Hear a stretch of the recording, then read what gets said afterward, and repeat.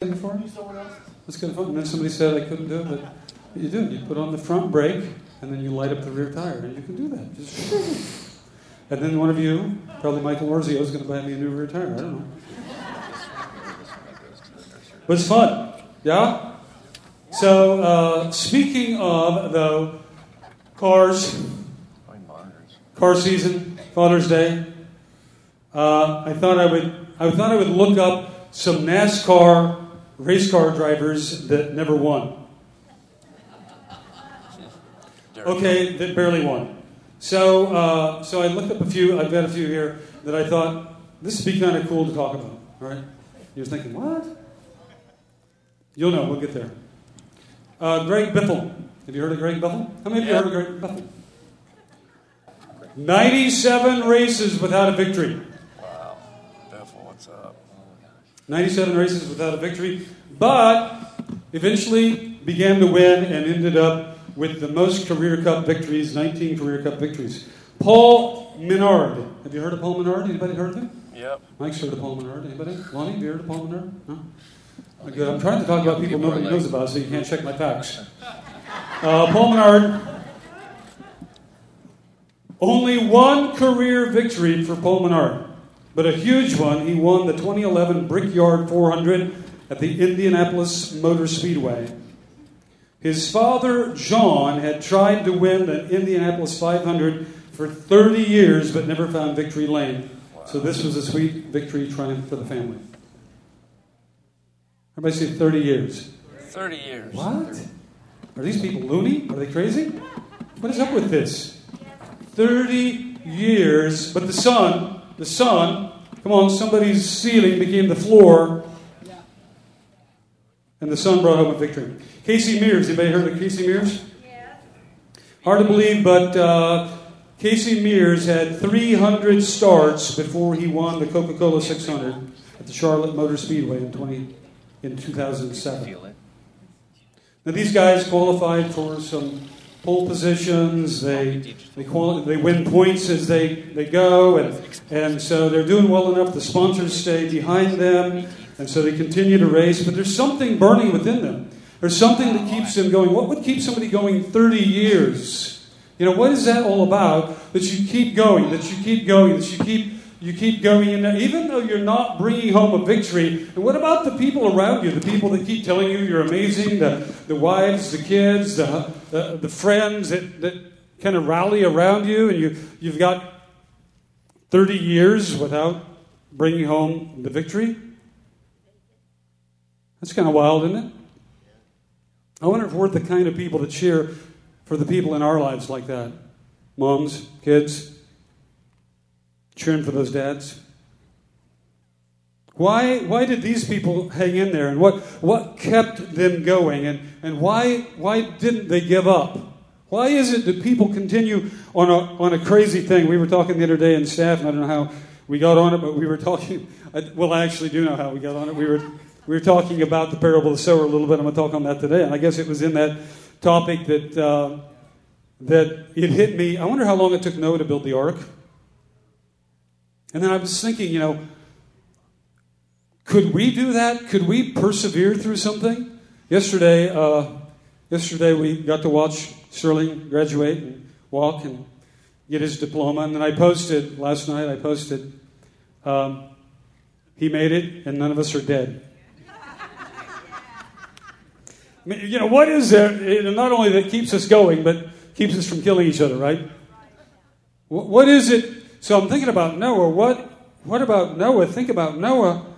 How long? So I did a little reading, a little research, trying to figure it out. And I guess the Bible doesn't tell us exactly how long it took him to build the ark, but they figure somewhere around 70 years. 70 years. Now remember something, that Noah is preparing with the ark for something that's never happened. It's never rained. It's never rained. They've never experienced what it is that God has warned him, told him, instructed, dropped a golden nugget of rhema in his heart about. He's got this revelation. He's got something burning on the inside of him, and nobody else has this burning. Nobody else has seen this vision. Nobody else can even relate to what he's talking about. It doesn't even rain. There's a firmament over the earth. They're living in like this giant greenhouse, and it's never, ever rained. And he's telling us for 70 years it's going to rain. It's going to be a day. It's going to rain. So now we're talking about, can we cheer for that guy? Can Mrs. Noah get around that and give a shout? How about the little Noahs? I mean, he couldn't have done this by himself, so he must have been a really good salesman. Probably retired from cars or something a little earlier, and maybe life insurance. But anyway, nonetheless, he moved into, because he had to talk people into helping him. Some of these beams were 3 feet in diameter. I mean, let's talk about the ark just for a second. And I want to read the verse to you, too, out of Hebrews chapter 11, verse 7. But let's talk about it. It's 510 feet long. That's 1.5 football fields. It's large enough that NASA could lay 3 space shuttles nose to tail on the ark's roof. Fairly big. This building is 90 feet wide right here. So this is, the ark was almost 6 of these. Is that right? Something like that. 6 would be 540. So just shy of 6 of these buildings lined up. The roof of Noah's Ark was more than 50 feet from the ground. Floor to ceiling here is 22 feet, so double and a little bit more. 50 feet from the ground, higher than a modern 4-story building. Plenty of space for those 3 extra tall inner decks that the Bible describes. The Ark had the same storage capacity as about 450 standard semi-trailers. A standard livestock trailer holds about 250 sheep, so the ark had the capacity to hold 120,000 sheep. And that's a lot of sheep dip, right? That's what you're thinking. Whoa, what are we going to do with all that stuff? Okay, so this thing's huge, right? And he's building this thing for maybe 70 years, and he's got help. But what I want to focus in on is how he responded to something in his heart. He was burning with something in his heart. How he responded with that, carried through. And again, like so many biblical stories, he had to carry through against objection, against contrary voices, against maybe mockery, every kind of thing you can imagine. Hebrews 11, verse 7 tells us a little bit about it, because Hebrews 11 is the hall of faith. And so we find a little bit about it. There's lots of faith guys and gals listed there. Hebrews 11:7 says, "By faith Noah, being warned by God about things not yet seen, in reverence prepared an ark for the salvation of his household, through which he condemned the world and became an heir of the righteousness which is according to faith."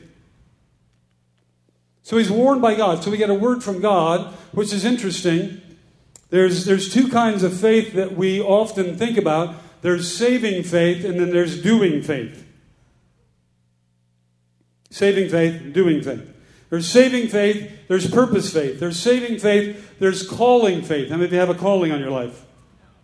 If you're a mom, you have a calling on your life. If you're a dad, you're on a calling on your life.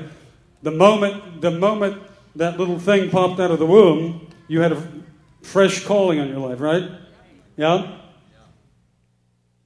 So there's saving faith, then there's purpose, there's destiny, there's calling faith. And Hebrews 7 is very much about that calling, that assignment kind of faith, that assignment kind of word that's on our life. And so we can also learn a lot about how to react or respond or walk out those calling words on our life by looking at the parable of the sower and learning out of the parable of the sower. And we think about situations like Noah. What enables people to build amazing things? What supported inwardly their vision and their dreams? And I want to read to you a little bit out of the parable of the sower to talk about these 4 kinds of hearts, 4 kinds of reactions maybe, not only to a saving faith word, but also to a calling faith word. And again, when we think about calling faith, purpose faith, calling, destiny, when we think about those kinds of words coming upon our hearts, a lot of times we think about kind of a rhema situation. Rhema meaning like a living word visitation. Have you heard the voice of God in kind of a whisper or kind of an inward thought or something? Anybody? Yeah? So sometimes it does come with that kind of a manifestation, but other times it's literally a transition or a progression into a new place in life. So it doesn't always have to be something that comes with goosebumps. It can literally be, as today we're celebrating Father's Day, the moment you become a father. The moment you become a father, there's available a brand new grace on your life. There's available a brand new calling on your life. A brand new enablement. A brand new desire from Father on you as a father. So it doesn't always have to be something that is mystical. Doesn't always have to be something that is kind of spiritually out there, and we think of it as kind of a rhema, and we had goosebumps or some kind of a visitation, and we've had those. Many of us have had those, but it's also a recognition of a transition with God in terms of time and space with regard to us, and He making good on that. So let's look at the parable of the sower real quick. Luke chapter 8, verse 4, when a large crowd was coming to Jesus, those from various cities were journeying to Him, He spoke by the way of a parable. And He said, the sower went out to sow his seed, and he sowed, and some fell beside the road. It was trampled underfoot, birds of the air ate it up. Other seed fell on rocky soil, and as soon as it grew up, it withered away, because it had no moisture. Other seed fell among thorns, and the thorns grew up and with it and choked it out. Another seed fell on good soil, and it grew up and produced a crop 100 times as great. And as he said these things, he called out and he said, he who has ears, let him hear. Then they inquired of him, what's this parable all about? Why are you talking to us in parables? Is this some kind of a secret? And he says, well, to those who are listening, they're not going to necessarily understand what I'm saying. They're not going to discern it. But I'm going to tell you the meaning of the parables. So he begins to just quietly describe to the disciples what it is he's trying to say. The parable is this. And by the way, the parable would have very well fit into Israel and the hearts of those in Israel. This is why he was speaking it at that time over the Jewish community. So he's saying, even in the Jewish community, here's what's been happening. Here's the kind of hearts that the word has been falling on. So he's describing this, but he's making this known now to the disciples. So the disciples are beginning to process this. Luke and Matthew record this, and we see that this metaphor, this typology of the kind of heart that we have, that we hold, or that we develop, now is a clarity or an insight or an understanding for us, so that we can look at our own hearts, gauge our own hearts, work on our hearts, and become NASCAR drivers who never give up. Become boat builders who get the boat built. Right? Who become destiny shapers. Who walk out our calling and the things that God puts on our heart. Who walk it out fully and completely. And who never give up, regardless of what it looks like. Even if there's no sign of rain, we just don't give up.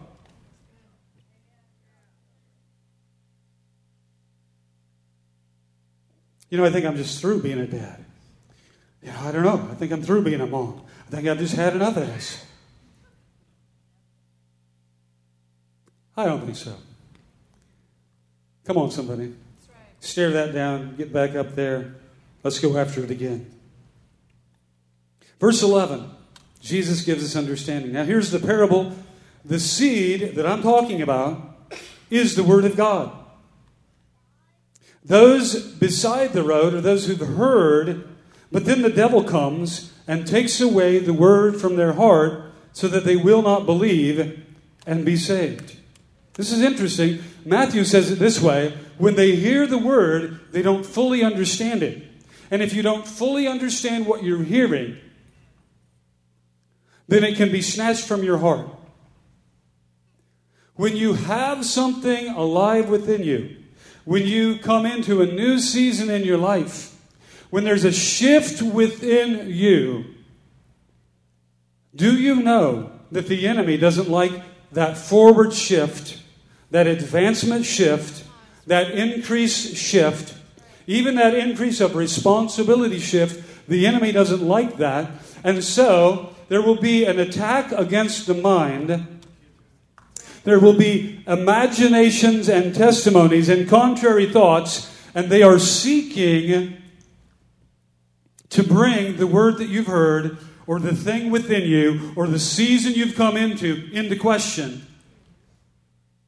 And should you not fully lay hold of it, then they'll steal it out of your heart. You'll begin to doubt. You'll begin to question. You'll begin to retreat. You'll begin to talk out of questioning and indecision. This is part of the enemy, by the way, robbing the key and our focus today, robbing the grace, the enablement of perseverance out of your heart. That's our topic today, perseverance. Perseverance. Perseverance. 70 years. 70 years. Those on the rocky soil are those who, when they hear the word, they receive the seed. There's something good from God. Again, we're not just talking about saving faith today. We're talking about destiny faith, purpose faith, calling faith. When they receive the word, they hear it, they receive it with joy. But these have no firm root. They believe for a while, but in the time of temptation, fall away. Now, I like what Matthew says. Matthew, talking about the same exact conversation that he had with Jesus, said it this way. He says, but persecution arises because of the word. Luke says, in the heat, in the pressure of temptation and trial, they fall away. But Matthew says, persecution arises because of the word. This is interesting as well. And this is where we have to check our heart. We have to watch our heart. It's also very critical that we've prepared in advance. It's huge that you prepare in advance, that you know already that, this that is in my heart, this that I'm called to, this that is before me, this that is good to do, right to do in the Lord, it's going to be confronted. It's going to be it's going to move me into a place of testing or temptation or trial. Something's going to try to steal this away from me. Not just doubt in the mind where I don't have a full understanding, but even having a full understanding, there's going to be stuff that's going to try to shake me off of this and shake this off of me. Perseverance. Perseverance. We're going to persevere. The seed which fell among the thorns, these are the ones who've heard, and as they go on their way, they are choked, the seed is choked with worries, riches, and pleasure, and so they bring no fruit to maturity. This is interesting, is that there's a zillion distractions, guys. You know what? When you persevere, you have to persevere at full speed ahead. You have to persevere at 100%. Remember in Matthew 25, he gives out these talents. 5 to the one who had the 5 talent ability, 2 to the one who had the 2 talent ability, 1 to the one who had the 1 talent ability. He gives them out. And it says that the one who received 5, the one who received 2, it says they went out and invested them fully. He's talking about a lifestyle here, a lifestyle that is all in, not a lifestyle that is, it doesn't say the one that received 5 talents went out and invested 3 of those talents, but kept 2 in the bank, where they could draw safely 2% interest. Doesn't say that. It says that they went and they invested fully of the 5 talents. And the one that received 2 went and invested fully of the 2 talents. In other words, we need to be all in. We need to live all in. It's not just persevering, but it's persevering with our whole heart in.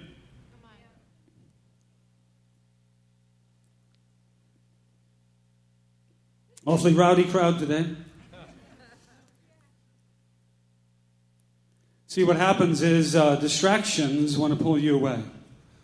They were choked with worries, cares, riches, pleasures. And so it's not like they didn't know what they were called to. They're still a dad. They're still a dad. They're still a mom. They're still a minister. They still have this sense of calling. But now all of this stuff is watering down the primary focus. The primary focus of the Word, the primary focus of the desire, of the drive, of the grace that God deposited in you when you transitioned into this new season, now all at once, it's watered down a little bit. There's a reason we put these things on horses, right? Yeah? What are they called? See, there's a reason. It's almost like as people, we need to be so careful that the things that God has put in our heart, that we put blinders on to other stuff. Because other stuff, it's being set there like little landmines of the enemy to pull you away, to distract you, to pull your vision off. And if you will allow those things to pull off your vision, you might think, well, I'm still walking this path of dad, or I'm still walking this path of whatever it is. You might still be thinking I'm walking this path, but the problem is that you've slowed down. Psalm 1 says, be careful, don't slow down in the midst of distraction. Blessed is the man who doesn't sit in the seat of the scoffers. See, somebody wants to pull you aside and get you to just sit a while. Somebody wants you to pull you aside and just get you to walk a little bit. But Psalm 1 says, blessed is the man who just kind of keeps on moving. We got to keep on moving. We got to keep our pace. I don't know if you know it, but the things that God's put in your heart, they actually have a timeline on them. I have this feeling it was going to rain in 70 years whether the ark was built or not. See, I think we got to be tuned in to what God has put in our heart, because the thing that God has put in our heart, it actually has a destination line. There's a destination line. I know we're used to Puyallup schools, right? Hey, you didn't get that test in? It's all right. Come back later. Oh, you got an F? You can redo it. Don't worry about it. Come on, we got this weird relationship with authority going on. I don't know if we should transfer it to God, because I think God's got some things that are set in motion, and He's put a deposit in our heart that He's fueling us with grace. But if we let some of these cares and some of these worries and some of these pleasures get into a position where they're a little out of place, they're a little over the top, they're a little too strong on their influence, then we begin to slow down. We begin to get distracted. We begin to pull into some detours. Can you imagine the panic?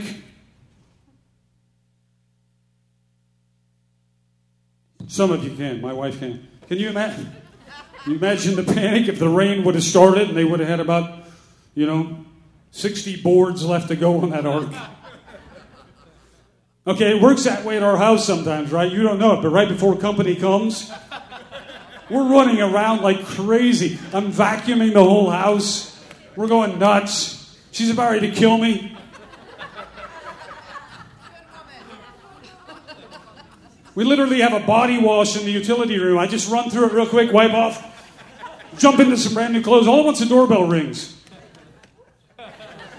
Oh, bless you. Come on in. As I'm walking them to the dining room, she trips me. If you ever do that again, I'm going to kill you. So guess what happens next time I do it again? Oh yeah, baby. And around we go. Woo! So we know what it feels like to have that feeling of incompletion, right? Noah couldn't have that feeling of incompletion. And part of why he persevered, part of why there was a grace on him for the perseverance, but there's also a grace to set a pace in the persevering. So the destiny truly becomes a destination, not false hope. Amen? But the seed in the good ground, here's the fourth kind of heart. The fourth kind of heart is the soil of good soil. It's the soil of good ground. But the seed in the good soil, these are the ones who've heard the word in an honest and a good heart, and hold it fast and bear fruit with perseverance. Now, this is interesting because this really got my heart thinking, because I was thinking that a good heart has a lot to do with the enablement of perseverance. Instability in my heart actually feeds everything that destroys perseverance. Instability in me. If I've got instability in me, we've talked about various kinds of instability. Here he says the stony heart, the rocky heart, the heart that doesn't really search to understand or inquire. The heart that's drawn away, the heart that is not focused.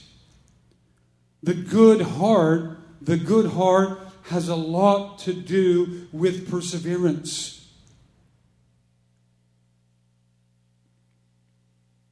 Perseverance in the face of contradiction, temptation, testing.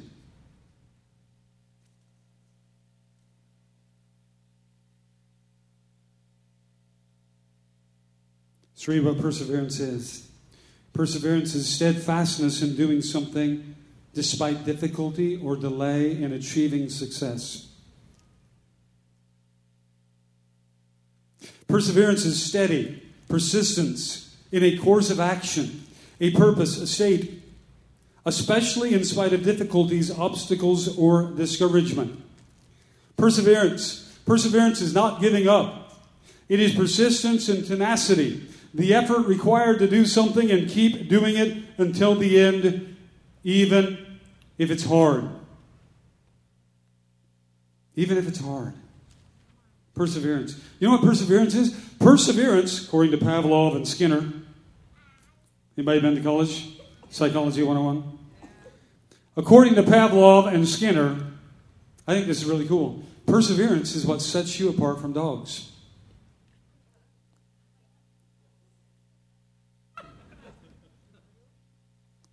Will you be a dog? Or will you be a man and a woman of God?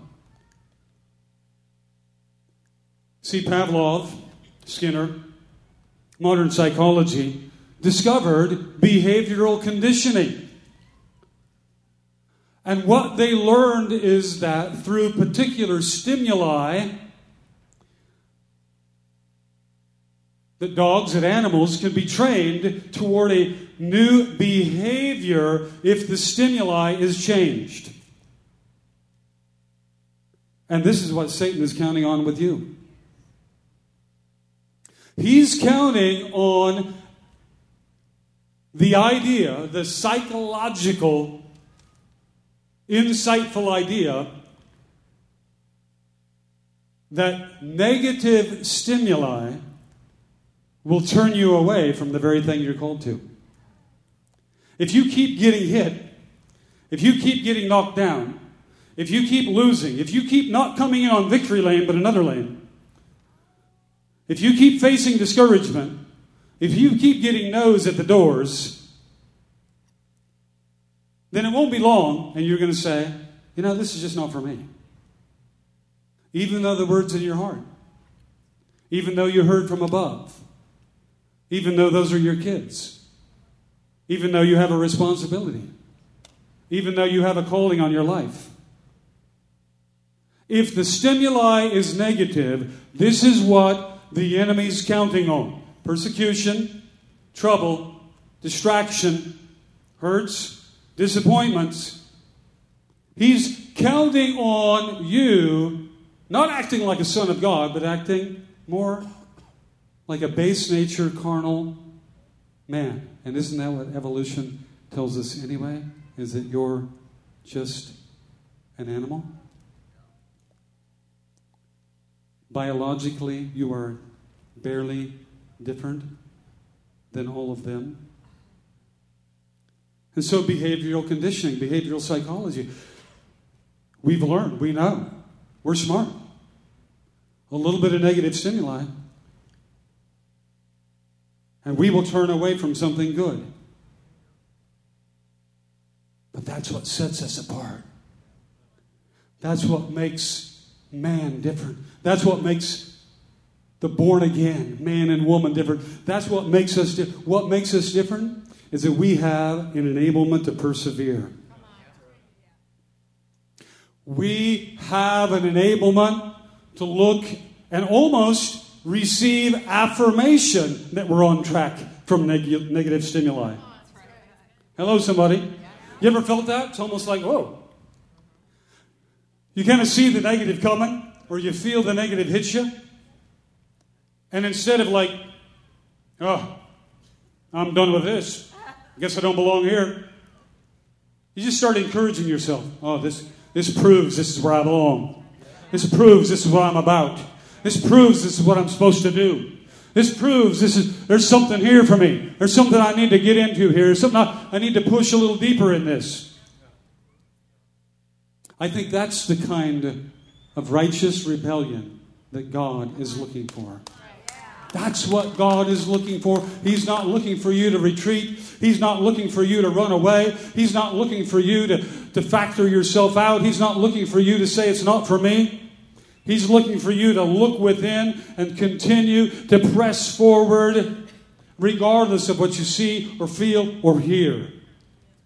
Persevere. And you know what? If you will, it says a lot about the heart within you. It says a lot about the maturity of your heart. It says a lot about the way you've been guarding your heart. Oh, we need to guard our heart. Proverbs 4:23 says, guard your heart. Guard your heart. You know what that means? Guard your thoughts. Guard your inward imagination. Guard everything that's happening on the inside of you. Post a guard at your heart. Post a guard at your heart. Just don't let anything in. Don't let anything be focused on. Don't let anything be high in your imagination. Post a guard on your heart, because out of your heart springs the boundaries of your life. Put a guard on your heart. Why do we care so much about our heart? Why would we be watching over our heart? With all diligence, it says. With all diligence, guard your heart. Because it has a lot to do with the way you react, respond to the calling, to the purpose, to the season that you're in right now. To what God has for you. Your heart, the cleaner it is, the more in tune it is, the more focused it is, the more at rest it is, the more it is expanding and magnifying the Word of God within, the more perseverance is flowing like a grace. It's flowing like a grace. It's flowing like a grace. And the thing that God's called you to, it can't be done in a day. Can't be done in a day. Can't be done in 2 days. Can't be done in 3 days. And moms and dads, how many of you know it may never be done? That wasn't meant to be funny. But that's okay. That's a good thing. It's a good thing. God's put something good in your heart. So perseverance is born of a good heart. Garbage in your heart will work with corruption to sabotage the dream that God has put within. A good heart, a heart in tune with Father, a heart of sonship, a heart of faith will stare the enemy down. Will look persecution in the eye. Will look trouble in the eye. Look it in the eye. Look it in the eye. I heard somebody say the other day, we mess Christians up a little bit because we tell we tell people you come to the Lord, it's going to be really cool. You come to the Lord, it's going to be amazing. You're going to be forgiven. You're going to be restored. You're going to have an abundance. God's goodness is going to be all over your life. And instead, they get persecution. Persecution arises because of the word. So then, all at once they're thinking, well, where'd this come from? Where'd this come from? Well, it came from the enemy. It didn't come from God. But if you will stare it in the eye, if you'll stare it down, if you'll march forward anyway, if you will stand strong, if you will take up the shield of faith. Come on, somebody. If you'll get the sword of the Spirit, if you'll stay focused on God, if you'll keep a pure heart, don't begin to rail against God, rail against the enemy. It's not God sending persecution. It's persecution coming to steal that word. Why? The enemy knows that word within you is powerful, and if you'll just hang on to it for a little while, it will produce something good in your life. So, of course, he wants to steal that from you, because if he steals that from you, then you're going to lose out on something precious and something amazing. Come on, let's stand this morning. I'm going to ask the worship team to come and help us close.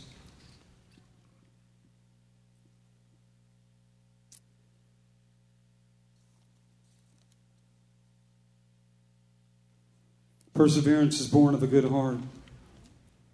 It's born of a good heart. We're constantly working on your heart here. Chris came up at the end of worship. He's working on our heart. The Holy Spirit was leading him to help us work on our heart. Releasing those we're angry with, embittered with. Letting go and declaring that we're free from addictions, wrong thinking. Releasing fear, letting go of fear, saying no to fear. Things that harm the heart. There's so many sabotaging schemes of the enemy. It's like you're going down the Bible says that narrow is the road to life. And I saw this picture last night as I'm meditating on this, and I'm seeing us going down this narrow road, and we're on a trajectory toward destiny. We're going down this narrow road, and all at once persecution jumps out, and we got to dodge it. But we got to stay on the road. You got to stay on the road. And then all at once affliction jumps out. It says affliction can jump out.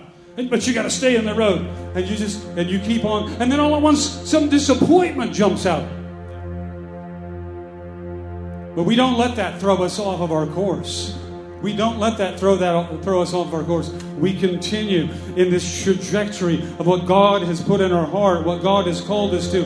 We lay hold of a good heart. We continue to work on our heart and keep our heart with all diligence before the Lord.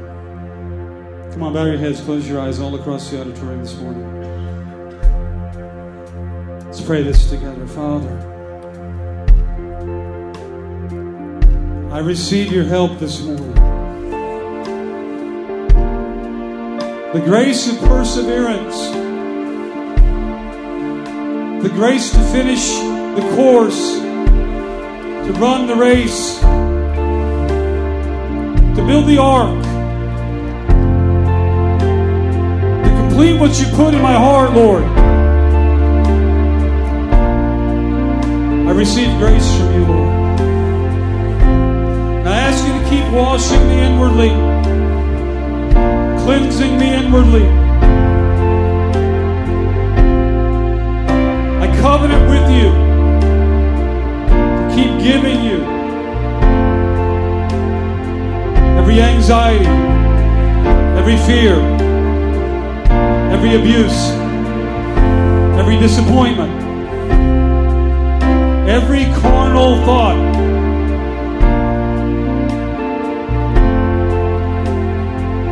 Give it to you.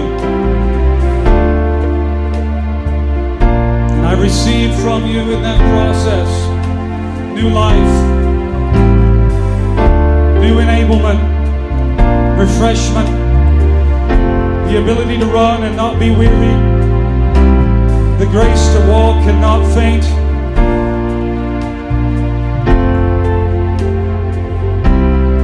Dodging persecution, overcoming affliction, pressing through trials. You're my strength. You're my hope. You're my enablement. You're my joy. The joy of the Lord over me is my strength. Jesus. Let me head bowed, every eye closed just for a moment. I'm going to ask the altar team to come. Those that are helping us at the altars this morning. If you would just come and prepare to pray. We want to close this morning just inviting you forward for ministry. If you're here today and you're not sure of your salvation, you can leave here and know for an assurance that your name is written in the Lamb's Book of Life, that you've been forgiven, that you have friendship with God. And I invite you this morning, don't leave without that knowledge. The Bible says that sin actually has wages. Romans chapter 3 says the wages of sin is death, but the gift of God is eternal life. I'm so glad that I have passed from death into life, that my sins are forgiven, that the weight of those sins is no longer pressing on my heart. We invite you this morning to receive forgiveness. Others of you this morning, I want you to just respond to what God is stirring within you. We're just going to worship as we close. Part of revival means that the word over us is revived.